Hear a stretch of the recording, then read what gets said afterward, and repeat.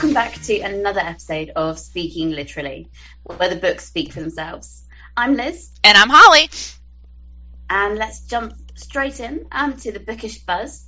So the first piece of news from the book world for this month is the Ballad of Songbirds and Snakes has been, we've had it officially announced that there is going to be a big screen release of this in 2023, which is very exciting. Obviously, for those of you who don't know or don't recognise it, it is the prequel to the Hunger Games trilogy by Suzanne Collins.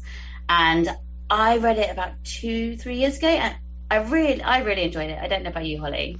I liked it. I liked it a lot. I thought it did a really good job of kind of like establishing Cornelius Snow and his character. Definitely. You know, I don't think it was as good as obviously as the Hunger Games, and there were still some things where I was like, meh, but it was really good, and I will for sure be seeing this movie. Definitely, and I really liked the kind of nods to the trilogy as well in that one. Mm-hmm. But we've also in the same sort of news, we've had our first casting news from that, and that is for the main character, so the President Snow, when he's a youngster, and it is being played by Tom Blythe, who you might know from a show called Gilded Age. So yeah, that's all we know so far. We haven't had any other casting news yet, but hopefully watch this space. So Holly, what else have we got going on in bookish news? So not only do we have that coming out as a big screen release, but we have a TV adaptation coming out for V.E. Schwab's First Kill. It's going to be released on Netflix next month on June 10th. Now, I will say this. I am not familiar with this book. I've only read one J.E. Schwab book, and that was The Invisible Life of Addie LaRue. Are you familiar with this book? No, I haven't. This literally, as soon as I heard this news, I looked it up because I haven't never heard of it. I think it's to do with vampires, which is going to be quite interesting.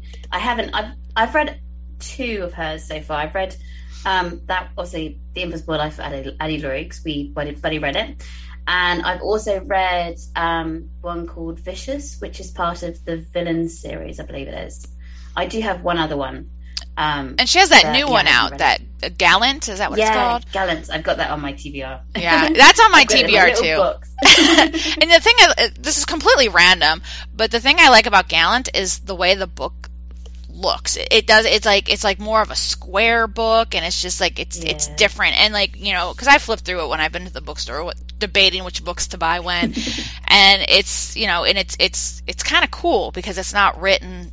All of it's not written in like paragraph form and narration. So so that's going to be definitely kind of an interesting book. I'm looking forward to reading that. And I managed to get a really nice sprayed stenciled edges version that's signed. So that's quite exciting. I managed to get it in Waterstones. I think it's literally like the last copy of it. So I was like, I have to get it. See, okay, I can't not get it. So this is my issue with Waterstones. So Waterstones and Barnes and Noble, I believe, are owned by the same like parent company. I think so. I think that's what I've read. But Waterstones is pretty much like, you know, it's in England. Barnes and Noble is kind of like over here in the U.S. But you guys at Waterstones get all these cool, like, sprayed edges and whatever, and we don't have that in our Barnes & Nobles when I walk in. At least in the Barnes & Nobles that are around me. Now, maybe if I go to, like, New York City Barnes & Noble or Los Angeles Barnes & Nobles. But, yeah. I just live in a small town, and my Waterstones in a small town has... Okay, you're not helping. That doesn't help at all. Oh no, the day that I got Gallant, it was a really close call because they also had really nice edition of Catriona Ward's new book, Sundial. Oh. And that one had orange sprayed edges. I just bought Sundial, and it doesn't have pretty sprayed edges. And literally, that was like one of the most recent books I bought. I'm going to go. Now, when we're done, I'm going to cry myself to sleep. Yeah, I had to choose that. Sadly, only one that month. And I was like, it's got to be Gallant. All right. Addie LaRue, I really enjoyed. Well, now we have until June 10th to read First Kill. not sure if that's going to happen. I think it's a big series as well. I don't know how big it is. But yeah, I think it's a few books in the series. I would love to see Addie LaRue in a film. I would too. Like, again, that's another book that was kind of like, it had its peaks and valleys for me when I read it, and I wasn't gushing over it when I was done. But I almost think that seeing it like as a adaptation might make me appreciate it a little bit more, because it was it was a great concept and a great story. There were just pieces of it that dragged, but it would be really cool as an adaptation. Oh yeah, 100%. So we've obviously been talking a lot about the books being banned over in America and all of the kind of drama surrounding that. And now the readers are rebelling. Yes! I love this. Go Texas. Everything is bigger in Texas. Exactly. So 7 residents of Larned County, is it? Yep. Larned County in Texas are suing county officials for removing books from their local libraries. So they're stating that their First and their 14th Amendment rights were violated. So it's about time that we stuck up for our rights and went, no, you can't ban these books anymore. You can't do this. Yeah, and it's so ridiculous because, and this is the first time that I have heard. So it doesn't mean that it's the first time it's ever happened, but this is the first time I think it's kind of really being publicized that people are suing. They're suing their city and local governments because they're like, you have no right to tell me what I can and can't read.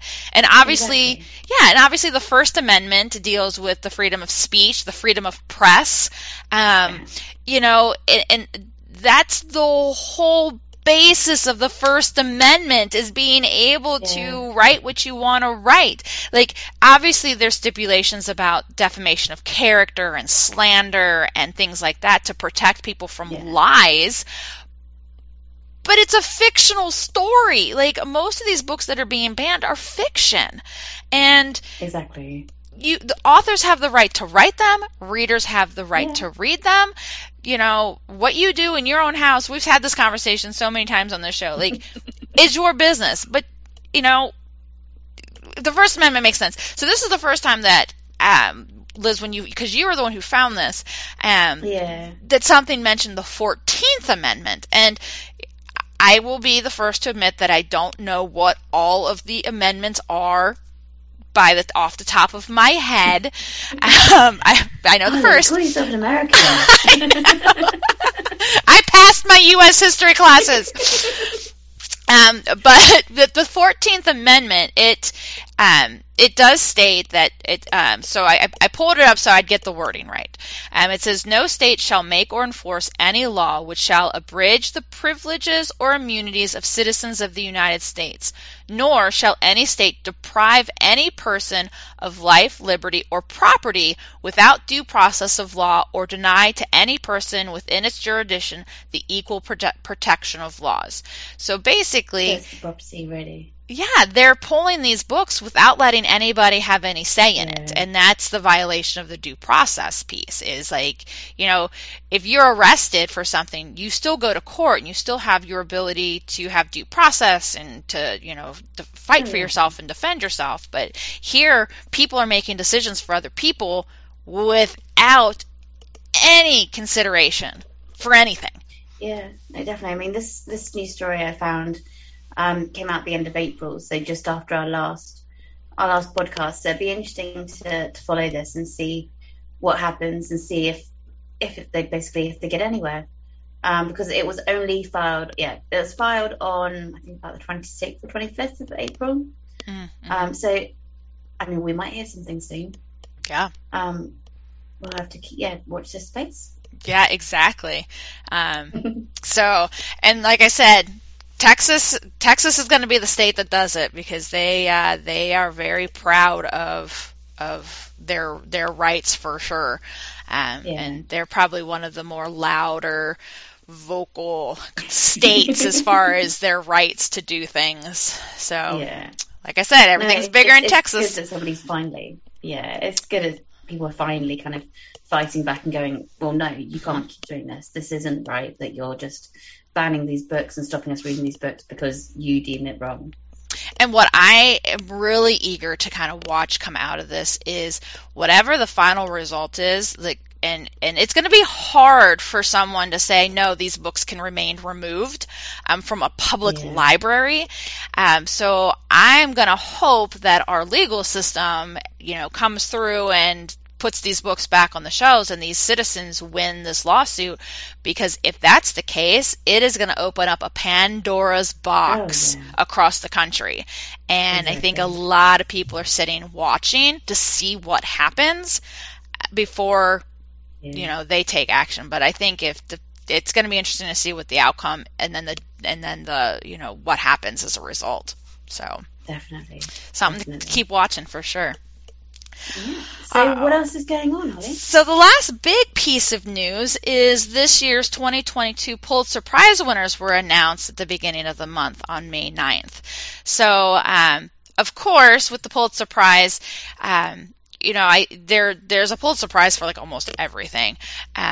But when it comes to literature, there's drama, there's poetry and music, history, biography, all of these things.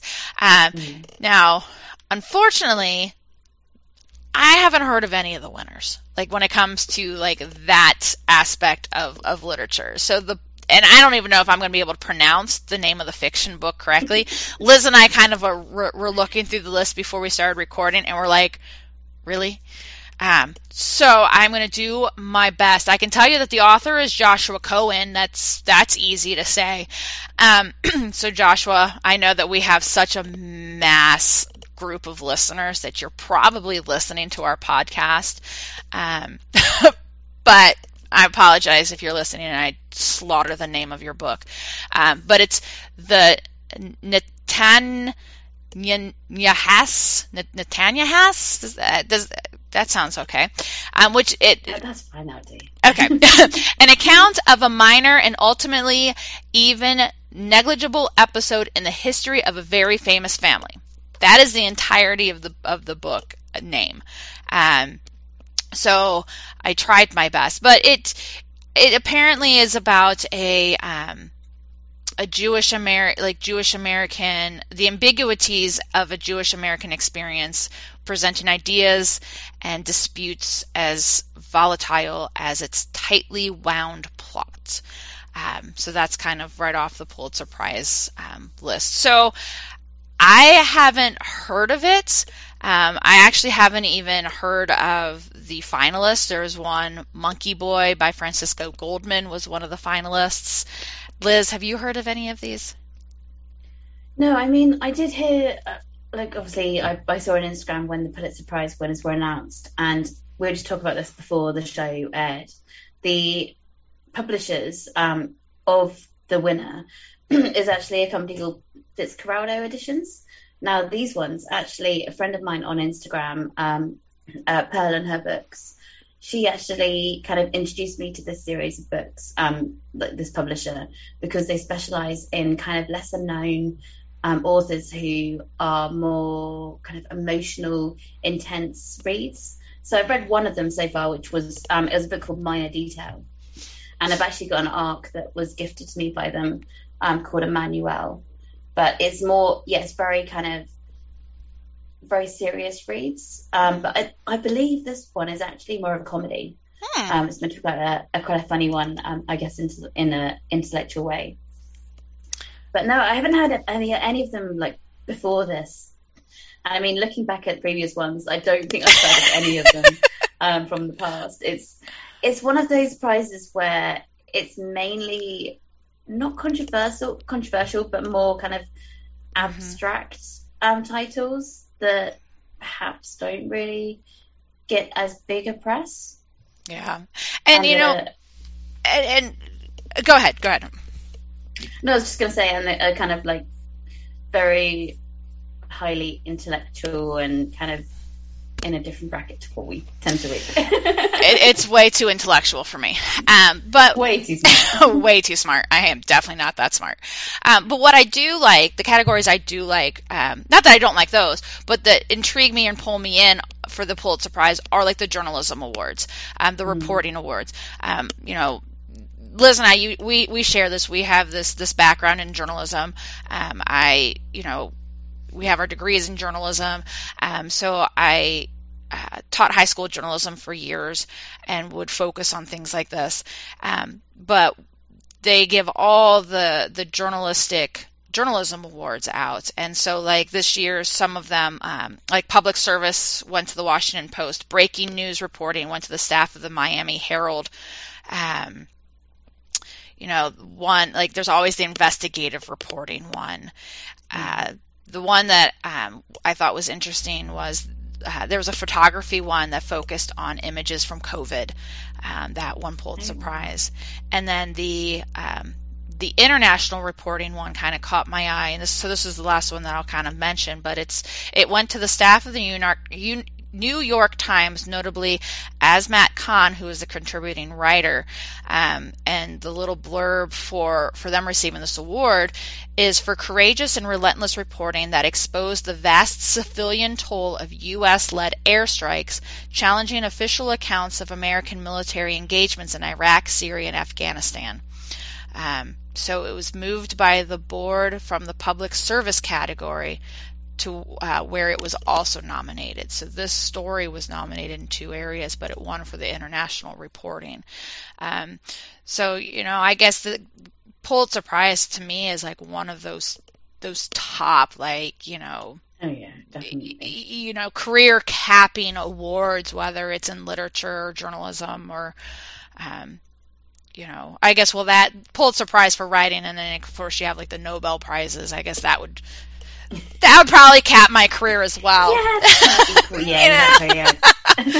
But there's we're done. Yeah, exactly. So yes. One thing I have to admit though, out of all the journalists out there, the ones I have the most respect for are the war journalists, because they are so brave and the risks they take to make sure that we are informed of what's going on.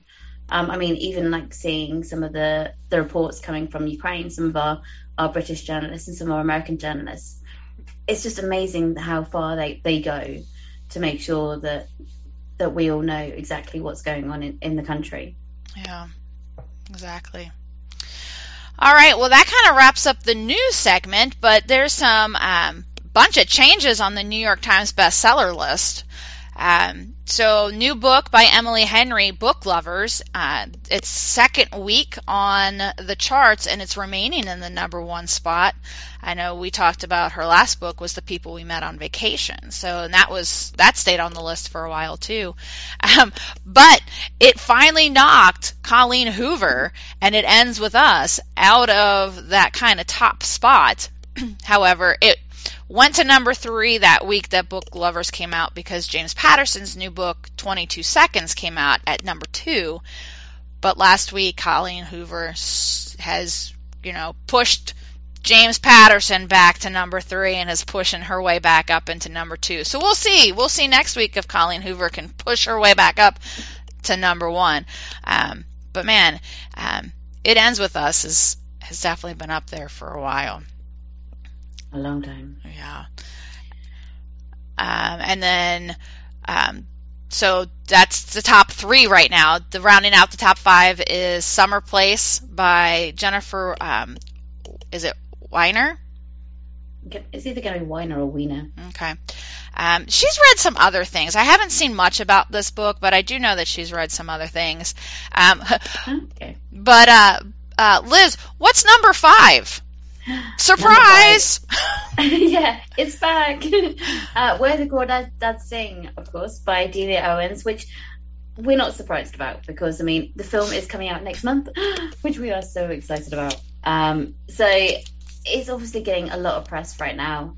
So it's not really surprising, but it is really good to see. It's been on the charts now for 160 weeks. 160 weeks. How many years is that, Ali?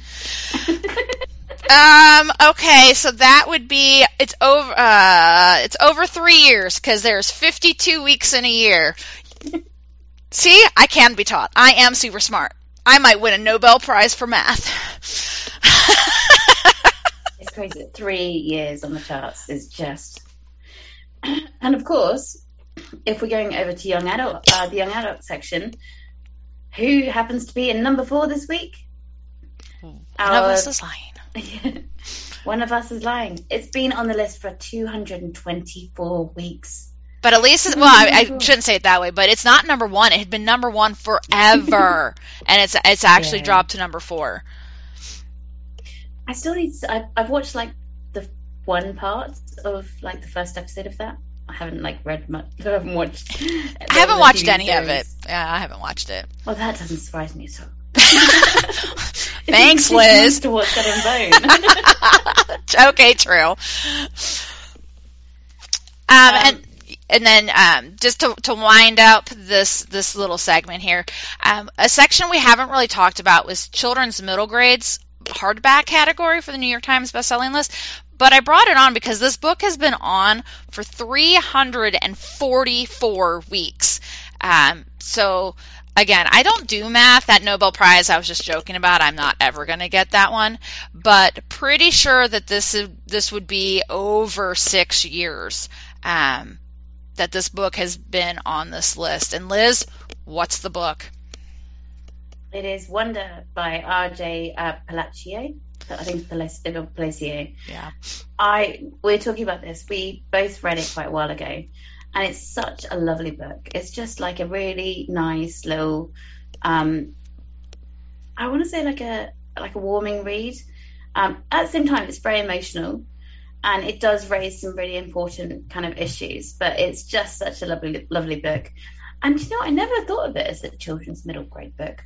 But then again, I mean, that's American standard. So what kind of age is middle grade? Just out of interest. Middle grade typically is about 11 to 13. Really? Yeah, my kids both read this book in elementary school, so they both read this in 4th grade. So they were 9, 10 when they read this book.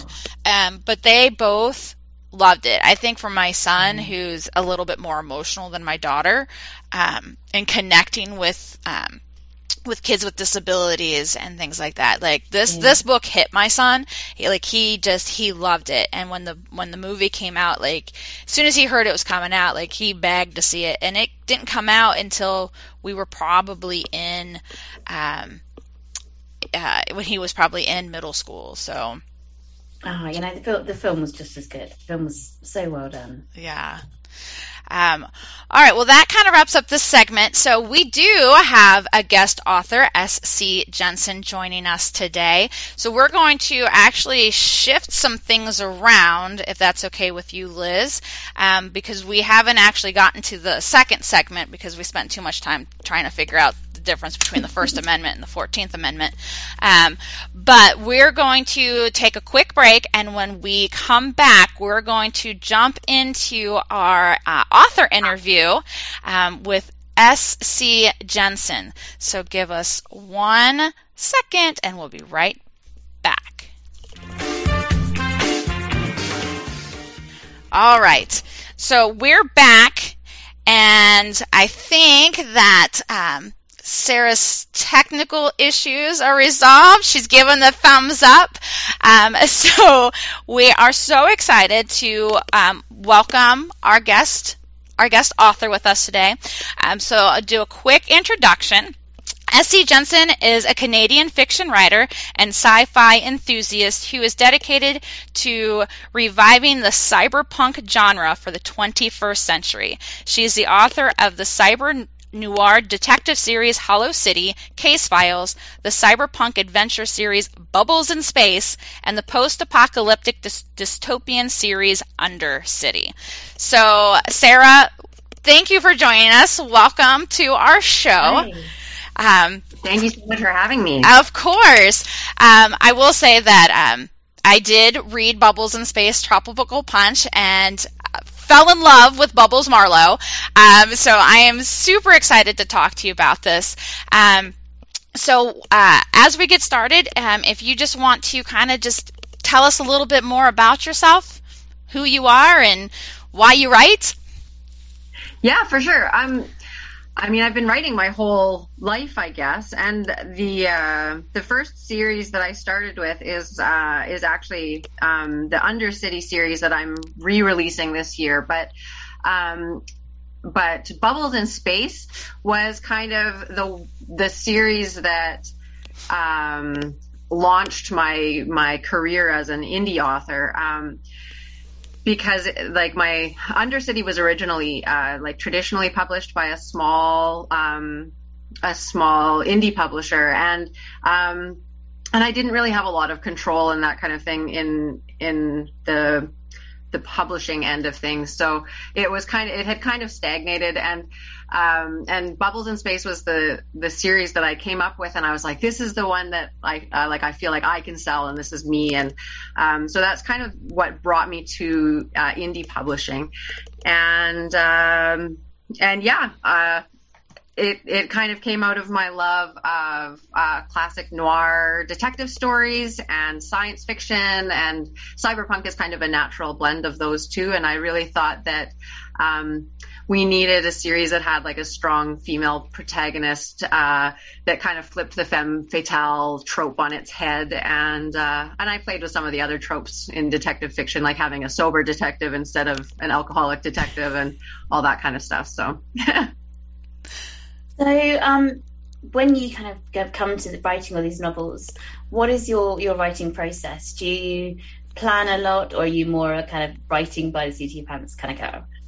I started off as like 100% pantser. I just wrote and then I found, like, after my first professional development edit and the massive amounts of revisions and that kind of thing that I ended up having to do in order to have a cohesive novel, I decided that I would rather do a little bit of planning in advance and avoid that. So I spent a lot of years studying structure, and I became more of an outliner. So I have like a kind of like a what do you call it? Like, if you've heard of Save the Cat, there's like novel structure kind of beats that you have to hit. And I kind of know where in the book I want to hit certain key scenes.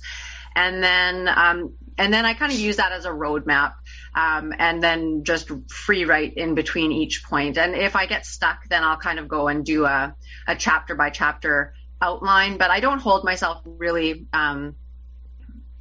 strictly to them. So, but it's just kind of, I always have an idea of where I'm going. And I find that gives me enough structure to stay on the right path. And it's open enough that I'm not like inhibiting my creativity. And a lot of the fun stuff that pops into my stories kind of comes to me on the fly. So I don't want to inhibit that too much, but I do need a little bit of direction.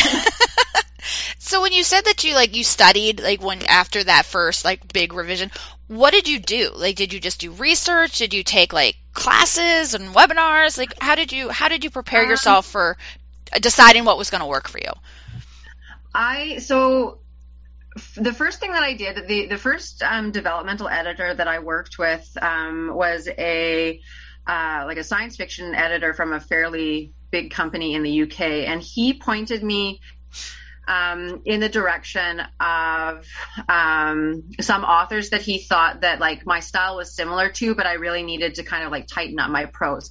And one of the authors that he pointed me to was Raymond Chandler, who wrote these old noir detective novels in the 1930s and 1940s.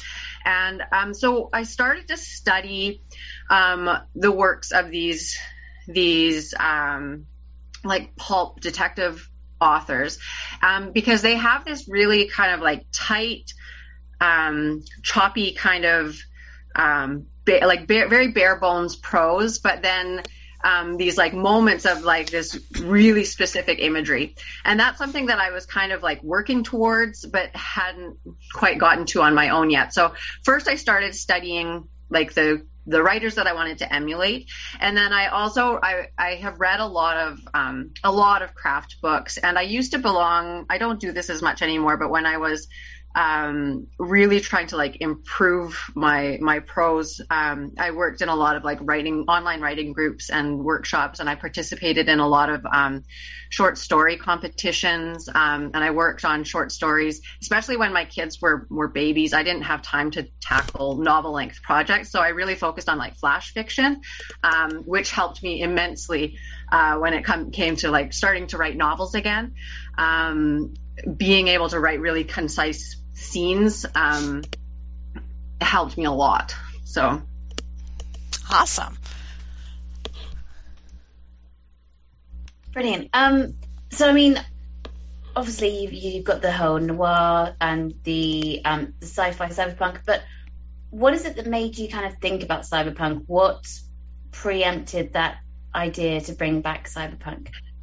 Well, I realized that, I kind of came at cyberpunk sideways. I didn't, I had seen Blade Runner, and I've read like some of the proto-cyberpunk stuff, like Philip K. Dick's Do Androids Dream of Electric Sheep, and I've read and enjoyed a lot of that, and I like Larry Niven's got some kind of like noir detective sci-fi with his Gil Yarm, like the Flatlander short stories, and I've always really liked this intersection of detective fiction and science fiction, but I didn't label it in my head as cyberpunk until I started researching. Like after I'd already started writing Bubbles in Space, I was looking into it and trying to find like comparative titles, and then I realized there's this entire genre that is basically noir science fiction that is cyberpunk, and I'd already read a lot of the works and just not really realized that that's what it was.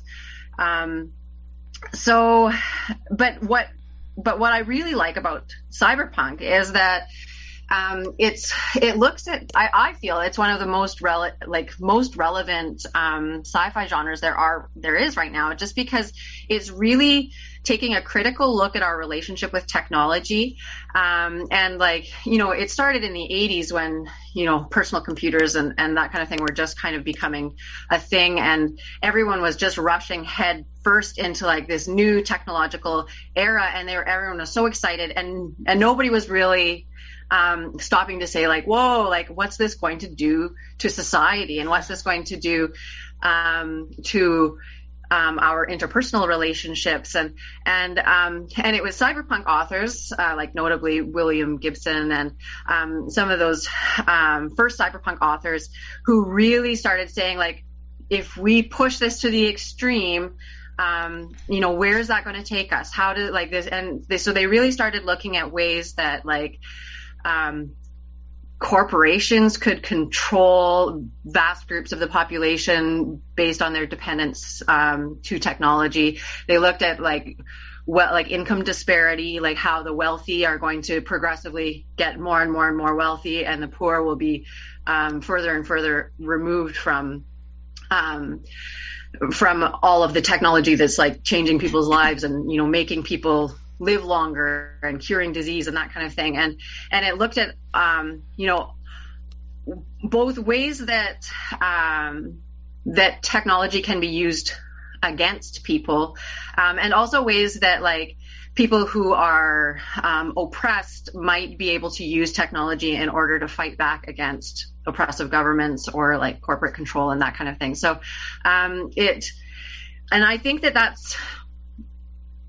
I think that's really, really important for us to look at today, because a lot of what the cyberpunk authors in the 80s were worried about is reality now. And it's kind of like this mundane version of cyberpunk where we don't have all the neon lights and holograms and this flashy, exciting future, but the ways that technology has become really invasive in our lives is even worse than what they were predicting. So I think that we need to re-examine these questions, like the thematic questions of how technology is affecting our lives and our relationships with people and our governing systems, but with the reflection of how it actually is today, instead of this kind of retro futurist look back from the 80s. So that's one of the things that I think indie authors are doing really well right now. There's a lot of indie cyberpunk authors who are kind of like looking at cyberpunk in a new way. And that's something that I'm really like a part of this, the indie community. And it's really exciting to see all the different ways that people are kind of exploring these themes in a fresh way for the 21st century. My phone is beeping at me. Speaking of technology, and it's interesting that you have such a a great view. I mean, you worded that beautifully as far as like technology and how it's evolved and everything. And as you talk, like I'm linking it back to Bubbles. Bubbles is she's a very fun character. She's very fun, and it's great because she's very different. She kind of is outside of the box, which is in her world not the best type of personality to have. She kind of puts a target on her back. But she views things and interacts with all of the technology in her environment very differently. She has a very different view. So, but she's very sassy and snarky and just out there. I mean, her name is Bubbles. I mean, after all, so she kind of has to be out there. So how did you create her? Like, what was your motives behind creating, taking what you just said and the severity of like what can happen with technology is getting out of control. You took that and spun it into this very kind of creative, fun character, but at the same time, she's all those things, but nobody else perceives her that way. Yeah, well, so Bubbles was kind of like, I tend to write these really dark, gritty worlds, and Bubbles really became who she was out of like a necessity for balance, right? Like I needed to have like a person who was kind of outside of that world, to interpret it in a way that we would be able to kind of understand, because Bubbles is kind of, she's never had enough money to participate in like these high-end technologies that everybody else has. She doesn't know how to use a lot of the things that other people use, and she's this outsider in this really high-tech world, and she has some support of people who are on the inside, but she's always kind of off balance. And but her strength, I think, lies in her connections to people, which is something that I wanted to emphasize, like where the real, and like this gets, you've read Tropical Punch, but like in the whole story arc, her relationships with her friends and the people that become a part of her team are really integral to her survival in this world.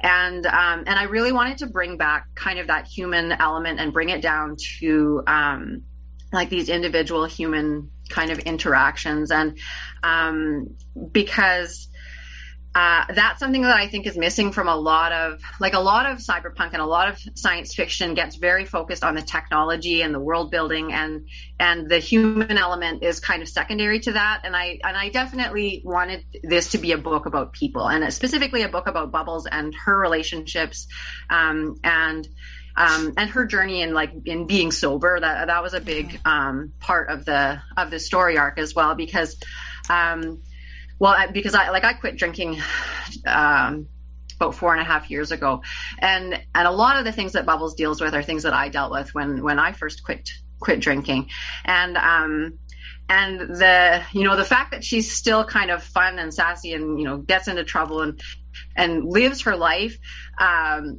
while not drinking, like that was something that was important to me as well, because there's this fear that you're going to lose yourself, and you're not going to have any friends, or you're going to be this like boring homebody if you stop partying, and those were all things that I kind of that I had to work through, and I wanted to show other people that you can still be like this complete person without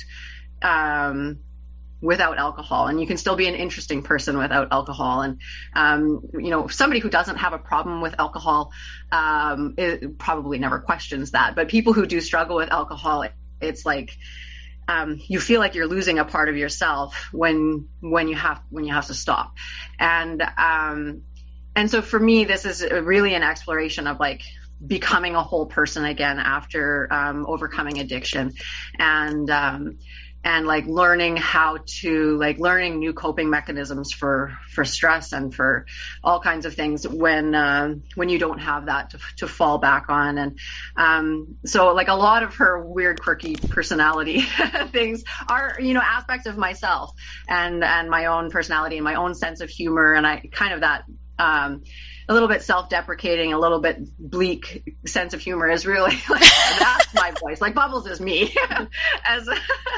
She's cooler than I am, I think. Her personality is very much my own. So would you have a pig AI pet? Is that what you would have too? Oh, I think I would. Yeah. I feel like a pig is like, I don't know, Hammett. I don't even know where Hammett came from, other than like the fact that Dashiell Hammett is another one of the authors that I have drawn a lot of inspiration from, and the name Hammett immediately made me think of a pig, and then I was like, well, that's ridiculous. Like, who's gonna have this like little cartoon pig? And then I was like, actually, no, that works. That actually feels right. It did work. Hammett was one of my favorite characters. So, usually we ask this kind of at the beginning, but we overran a little bit today on the news. Blaming Holly. We're blaming Holly. I told her in advance that we like to talk, so we tend to get off our timing. Always off on tangents. Always off on timing. So, what are you currently reading at the moment? Currently reading?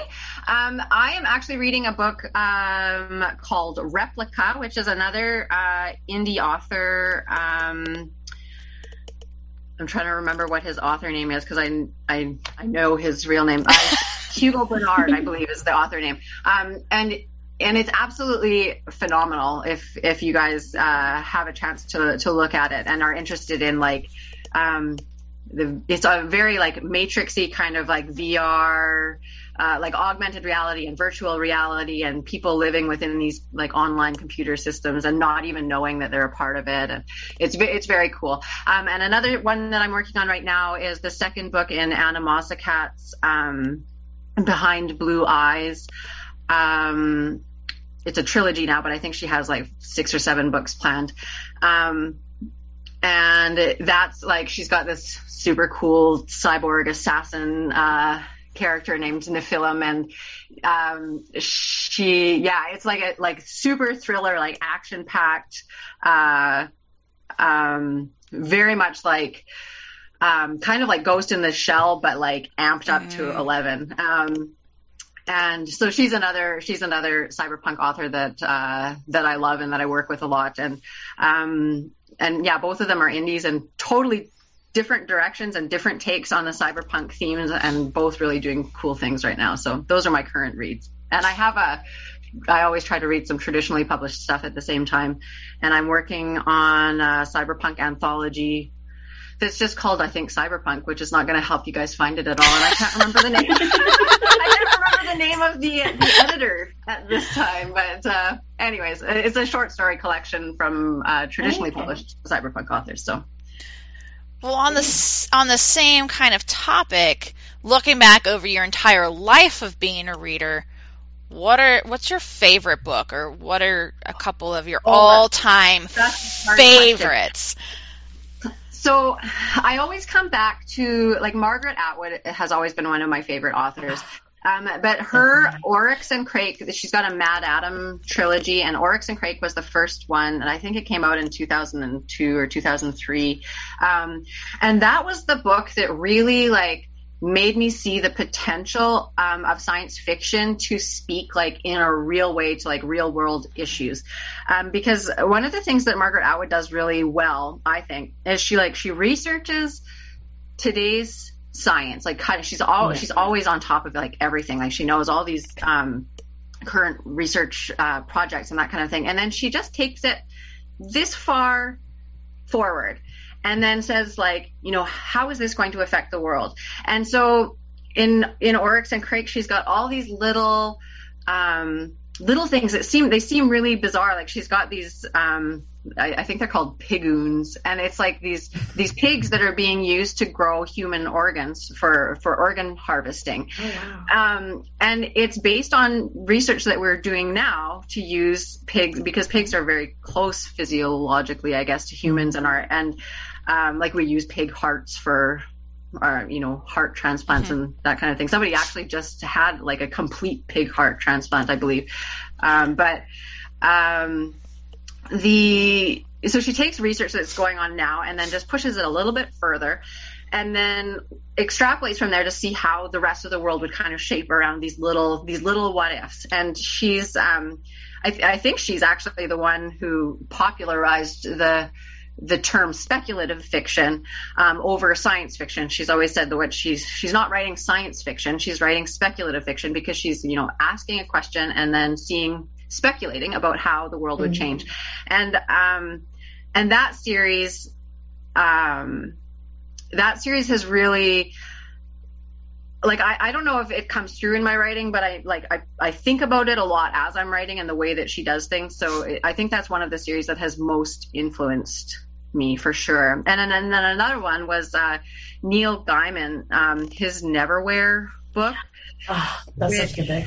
Oh, I love it. And I just love, he's so irreverent. And I love the way that he mixes fantastical elements into the real world, and just like the way that he does it, you don't even question it. You're like, well, this is what's happening now. And I love that so much, like, because there's so many authors do something in a way where, like, you're reading it and you're like, that doesn't really seem like possible. And as soon as you do that, you're out of the story and it all falls apart. And the way that he just throws things in there and like they're completely off the wall, and you're just like, okay, yeah, that works for me.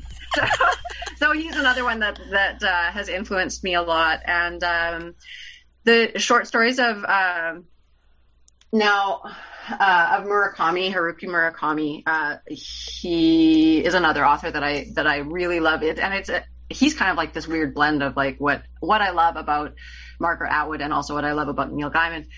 And it's this kind of like slipstream. That's a very niche-y kind of word for the same kind of thing, where you just like, you have very realistic fiction with these little bits of like completely unreal, fantastical, whimsical things that happen, and you just go along with it. And I feel that he does that really well as well. And it's something that I do that a lot in my short fiction, but I haven't attempted novels in that style yet, but maybe in the future. Oh, no, you've chosen some brilliant authors there. I mean, Neil Gaiman is like one of my favorite authors, and so Margaret Atwood. I mean, if you look at Margaret Atwood, for example, her Handmaid's Tale, at first you're like, that's never going to happen. That's not true. But then the whole thing in America happens with the potential rights being taken away from women about abortion. You're thinking, Gilead, much? Yeah, it's not that far away. I know, and I mean, I'm Canadian, and for us, Handmaid's Tale is required reading in, I can't remember if it's grade 11 or 12. Oh, really? It's part of our Canadian lit content, right? And a lot of people, I loved it, of course, and I've loved everything that I've read of hers. But and that was actually probably the very first Margaret Atwood that I read. Would have been introduced in high school there. But yeah, like you read it and it's like, well, that's scary and it's horrifying, but it seems so far away. And then, 30 years later, you're like, I know, it is crazy. It really is crazy. I mean, that definitely gives speculative fiction a whole other meaning. And she like, if you read some of her interviews and that kind of thing about like why she wrote Handmaid's Tale the way that she did, you'll see like she researched religious cults, and she researched some of the things that were already starting to brew like back in the 80s, and then extrapolated like, what if this happened? And she's just so, I don't know, just so observant, and some of the things that she predicts, they can be very, very close to how it actually pans out. I think she's very visionary in a way. Definitely. So if you could have one wish, and if you could collaborate with any writer, living or dead, who would it be? Oh, well, I certainly wouldn't turn down an opportunity to work with Margaret Atwood. Yeah, definitely. I think she's definitely my closest inspiration and the author that I would most like to grow up to be like when I hope I'm as cool as her when I'm 80. I read interviews with her sometimes, and just the way she's just so powerful and like intimidating. I love her. Yeah, I think she's so cool. Well, so you mentioned briefly that you weren't you didn't have a lot of time when your kids were babies. Are your kids avid readers, and have they read either your Undercity series or Bubbles in Space? And what do they think?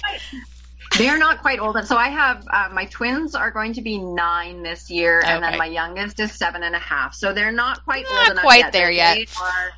They are very avid readers, and like I spend more money on books than any normal person should. But it's one of those things that I just can't say no to. Like if they're into a book, or I'm like, well, I'll buy the whole series and just read it all.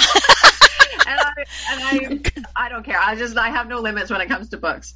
Video games and that kind of thing, I'm a little bit more like, we probably don't need to do that. But yeah, and I think that's something they learned when they were very young. Like, I'm not good at like playing games with kids and that kind of thing. But if a kid brings me a book, then we can sit on the couch and read for hours. And I think they really realize that like books are the best way to spend time with mom.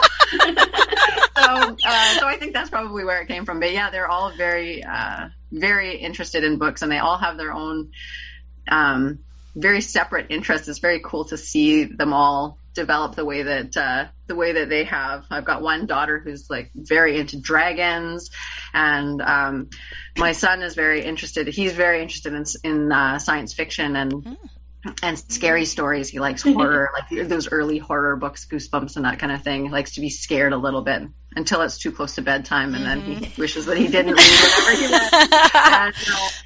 And then my youngest daughter kind of she's all over the place. She'll pick out all kinds of different things, but she really likes like fairy tales, and particularly fairy tales that kind of like twist the originals. She doesn't like princesses and that kind of thing. She likes girls that are like, tough and things that like kind of flip all those stereotypes about girls on their heads and that kind of thing. So that's awesome. That's really nice.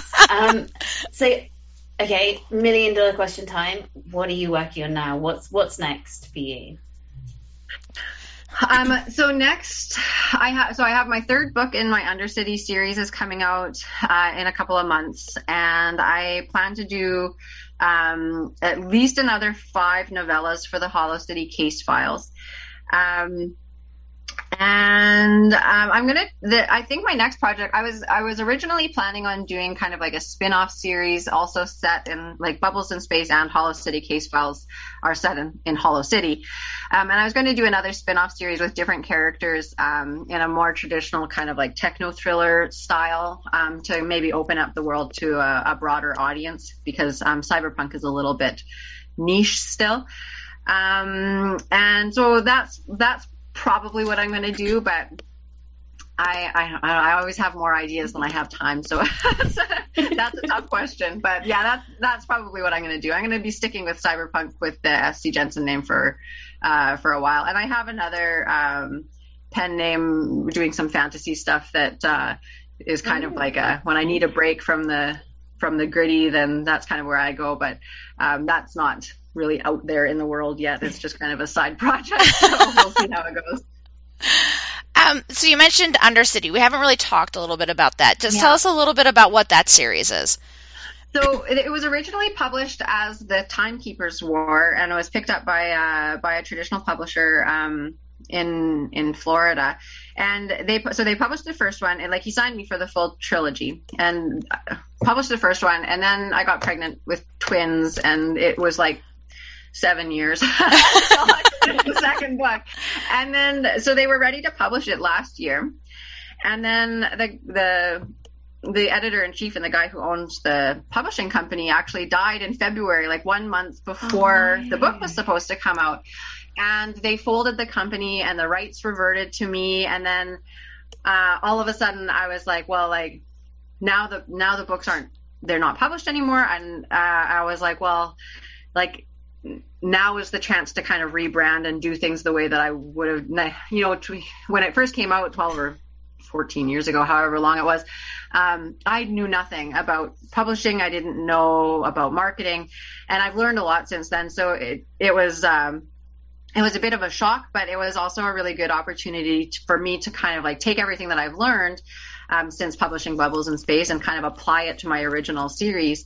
And so I rebranded it as Undercity, and then I've got Rebellion and Resistance just came out this month, which is book 2, and then Revolution is the third book in the series, and that'll be out in a couple of months. I have to finalize the end of it, but it's I'm such a bad genre mashup kind of person. Like if you want to sell books, it's a really good idea to like pick a specific genre and like stay there. But of course I don't do that. I'm like, I like post-apocalyptic stuff and I like fantasy stuff and I like dystopian stuff, and I'm going to mash it all together. And so that book is actually, we were speaking of Neil Gaiman's Neverwhere and Margaret Atwood's Oryx and Crake. When I started that series, I had just finished reading those 2 books, and it's like this weird blend of everything that I loved about those books. So it's this weird like underground city of people that are like that have survived this big. They live in this city that's basically like been destroyed by civil war and natural disasters, and they have to live underground because the environment on the surface is very hostile. And but it's also got this kind of like quirky weirdness, almost like a comic booky kind of feel, like over the top kind of characters, and a little bit of like more fantastical science fiction with like genetic mutations and like mutants and monsters and evil mad scientists and that kind of thing. So trying to market it is kind of a nightmare because I'm like, I don't know, it's just a bunch of weird stuff that I really liked, and and I still love it, and it's my first series, and those are like the very first characters that I brought to life, and it will always be very close to my heart, and I never know how to tell people about it, but it's very fun and it's very weird, and if you like weird stuff that's not like anything else, you'll probably enjoy it. But if you are like really like specific like about genres being in their own genres, then it's kind of it's a bit of a challenging sell. So are all of your books self-published now then? Yes, now they are. Yeah. Okay. How do you, because we've had quite a few different authors on here, we've had a nice kind of mixture of self-published and traditional published. Like we've had C.T. Ortega, who is very much self-published. How do you find, because obviously you've had that experience of the best of both worlds and such, you've had the traditional published. How do you find self-publishing? Is it quite a kind of a tough process? Is it quite a stressful process? It is. The thing about self-publishing is that it's only like 25% of your time is actually spent writing. And then there's so much other stuff that goes into it. And it is a very steep learning curve. So you do have to, like, there's a lot to learn about like running advertisements and promotions and networking and newsletters. But really with the way that traditional publishing works now, unless you're like a really big name, like they've chosen you as like one of the ones that they're really going to push hard, realistically today you have to do all that stuff anyways, even as a traditionally published author. Maybe not the paid ads, because it's hard to get a good return on investment when your royalties are split. But yeah, like I think it's not for everyone, but I have really grown to love the whole process. Like I love working with my cover, like choosing a cover designer and working with a designer on like the vision. I really like the branding aspect of it. That's something that I had to like, that was very new to me concepts, but a lot of the marketing and branding and stuff I've really enjoyed. But yeah, I mean, the big thing is you don't spend nearly as much time writing as doing all the other stuff, which is tough. But I mean, it is what it is. And if you're really like, I think the biggest thing is that you just have to keep kind of going forward. And sometimes books don't do as well as you want them to, and you just got to keep going, because eventually every book becomes a backlist book, and you've always got a new thing on the go, and you always just have to be focusing forward. And I think that's hard.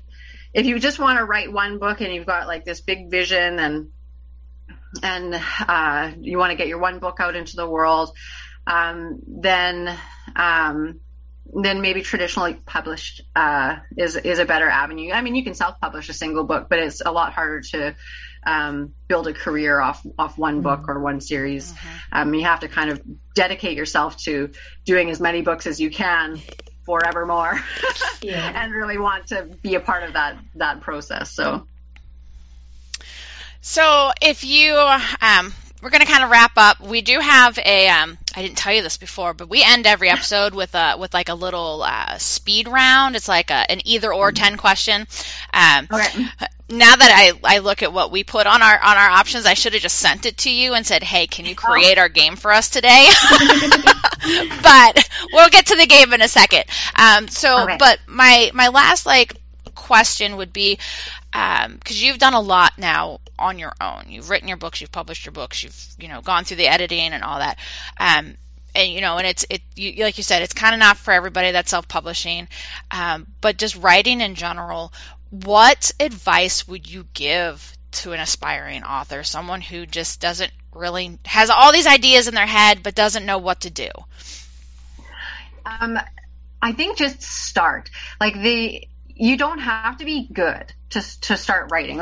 You get good by writing and revising, and a lot of what I write is still crap. That's just how it is. You just you just got to let go. You have to get your ideas down on the page before you can kind of work with them, in my experience. I know there are people who kind of work internally and then they're slow writers and everything, comes out and it's a little bit neater. But for me, what I have found made the biggest difference in my productivity is just, you have to sit down and write whether you feel like it or not. It's a job. I have a word count that I have to get done every day. I write 3,000 words a day. And that's not an option. It's like going to work for me. And I work from home and I write full time. So it is a job for me. But whatever stage you're in, maybe it's just a goal to write 250 words a day or 500 words a day. If you wrote 500 words a day, you would have a novel a year. And that's something that people it's not a huge amount of writing. And some people can do a 500 words very quickly. But by the end of the year, you would have something that you could at least get edited and have some feedback on. But yeah, I think just consistency is more important than perfection. Just sit down and write a little bit and you get better at it. The more often that you do it, it's like anything. The more often you do it, the better you get at it. And you can't improve if you're not writing. So I think you just got to jump in. If you feel like you've got an idea, you just have to start and worry about making it better afterwards. You have to have something down before you can improve on it. Wow. That's my goal. One of my bucket list goals is to eventually publish something. So you can do it. We'll see. My current 9-to-5 job doesn't allow me a lot of time because it's really more of a 7 to 10 job. So I'm always there. I hear ya. So, all right. Well, Sarah, we're going to move into our either or speed round game. So really it is just that. So there's 10 either ors. So no explanation, no reason to defend it. So I'll say the two options. You'll go first, and then Liz, and then I'll go, and then we'll go to the next one. Okay? Okay. All right. So this is our sci-fi edition. And like I said, don't judge us for our options that we put down. We did our best. Okay. Number 1, would you prefer a different planet or a spaceship? Different planet. Yeah, different planet. I would agree with a different planet. Number 2, would you rather be abandoned alone in space or abandoned with aliens in space? Oh, God, it depends on the aliens. But I'm going to go with aliens. Yeah, I'm totally good for aliens. The whole Project Hail Mary. Yep, that's exactly. Yep, I would say aliens as long as it's like a rocky alien. Exactly. All right. I want a Rocky. I know, me too. Number 3, Star Wars or Star Trek? Star Trek. Star Wars. I'm going Star Wars as well. All right, number 4, time travel to the future or time travel to the past? Future. Oh, I'd probably choose past. I'm going future. All right. Would you prefer traveling through a wormhole or traveling through cryogenic sleep for the long trip? Cryogenic sleep. Oh, I think I'd choose wormholes. I think I'd choose wormhole too. All right. Number 6 is normal people in a sci-fi setting or robots and altered advanced people? Normal people in a sci-fi setting. I'm going to go robots and altered advanced people. I'm going normal people in a sci-fi world.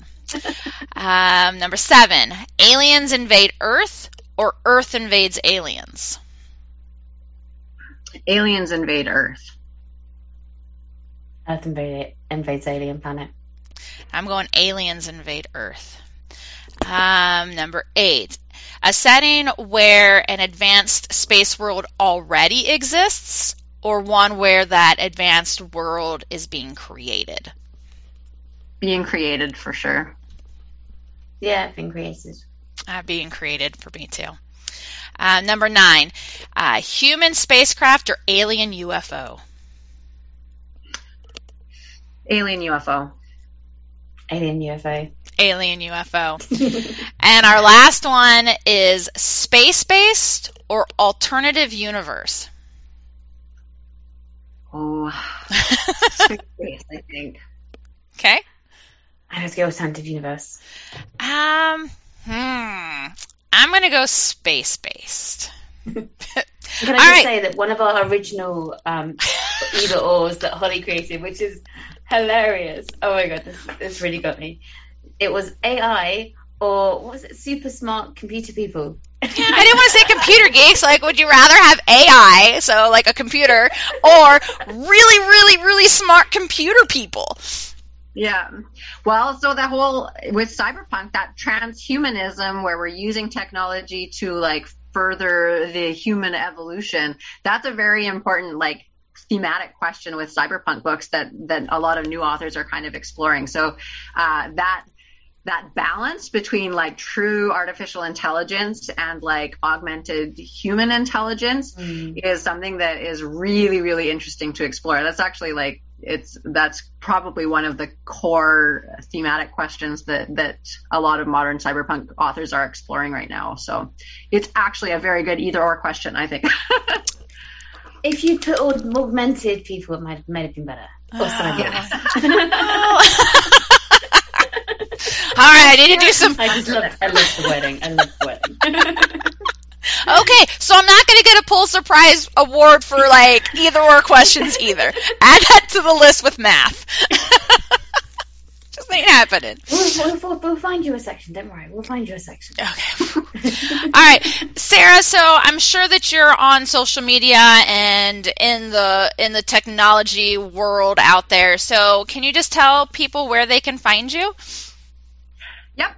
So on Instagram and Facebook, it's scjensen.author. And then on Twitter, it's scjensen_author. Or scjensen.com is my website. I try to keep it as simple as I can. I'm usually on Facebook. I haven't updated my Instagram in a while. I'm kind of bad I get overwhelmed by social media, and I kind of like will focus on one for a little while and then I do another, and which is exactly what they say you're not supposed to do. But that's how I am. So, but right now, lately I've been on Facebook more often, but if somebody sends me a message, I always check my notifications and that. So you can find me anywhere. And can we access and purchase books through Amazon? Is there what's the best way to? Right now, Amazon is the best way to find my books, unless you want paperbacks, in which case they are distributed through Ingram Micro. What are they called? Ingram Spark, and the. Most online retailers carry them, but I am taking, at the end of this year, Bubbles in Space and Hollow City Case Files, I'm going to be taking wide, so the ebooks will be available everywhere instead of Amazon exclusive. And I hope to be cycling kind of all of my series through, they'll start in Kindle Unlimited and then go out to a wider audience after the fact. So, but yeah, for now it's just Amazon for ebooks. Awesome. And audiobooks are everywhere. Yay! I only have a couple of them out. I only have 2 out, but they are slowly coming out. But are you narrating your audios? No, I'm not. I hired Audiobook Empire produces my audiobooks, and they are narrated by a lady named Jennifer Blom, I believe is how it's pronounced. And she does a fantastic job with like quirky voices for Hammett, and all the characters get their own little, she does such a great job. So if you like audiobooks, you should check them out. Awesome. Well, Sarah, thank you so much for joining us. It was a pleasure to get to know you. And, after I read Bubbles in Space, and I'll admit, going into it, I'm like, Bubbles in Space? What is this? What? It's so weird. Like, that's just normal. And right? I understand this. I'm like, no, let's make it as weird as possible and hope that people are just curious. Yeah, and I was super curious, and I loved it, and I'm definitely going to continue the series because I kind of, Dickie and Hammett and Bubbles and just the crazy cast of characters, and so I have to admit, after hearing more about it, it's definitely something that I'll be checking out. I haven't read it yet, but it's definitely something that I want to have a read of because it sounds really. I hope you have fun with it. It's really it is. It's very bizarre, but it's a lot of fun. If you like the Hollow City Case Files, for people who are more into a standard detective story, that's maybe a better way to start. And then Bubbles in Space kind of starts off as if it's going to be a detective story, and then it spins out into more of thriller adventure style. So it loses that detective novel structure, which if you really like detective novels, then it doesn't work. But if you like more off the wall kind of weird adventures, then it does. So. Brilliant. So Holly, remind us, where can we find you on social? Well, I am on AZ Desert Bookworm, right? That's where I am. Yes. Okay. I'm still in space with Bubbles. So I'm on Instagram at AZ Desert Bookworm, and then I am on my website is tinyurl.com/desert bookshelf. Liz, what about you? Yep. So on Instagram, I am Lizzie's Little Book Nook, and that's Lizzie's with an IE. And my website is lizzieslittlebooknook.co.uk. Awesome. And so just so everyone knows, when we come back for our June episode, it is our 1-year anniversary show next month. How has it been a year? It's gone so fast. And you would think that we would have a better idea of what we were doing by now, but we really don't. Not go over time or go up in tangents. Yeah. That's what makes it exciting. You never know what you're going to get. That's right, exactly. See, thank you, Sarah. Exactly. It's all in the surprise. Yeah. So it's going to be a really good episode. Don't miss it. We will be revealing more during the month, but we'll be looking back kind of at previous shows and kind of a nice little reminiscence of the shows we've done so far. So there's that. Congratulations on 1 year. That's very exciting. Thank you. We're excited. And the date will be confirmed closer to the time. Yep.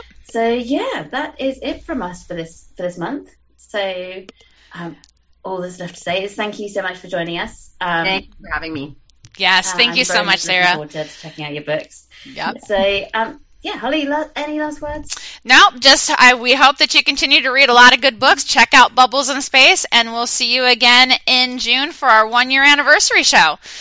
Thanks, everyone. Happy reading. Bye. Bye.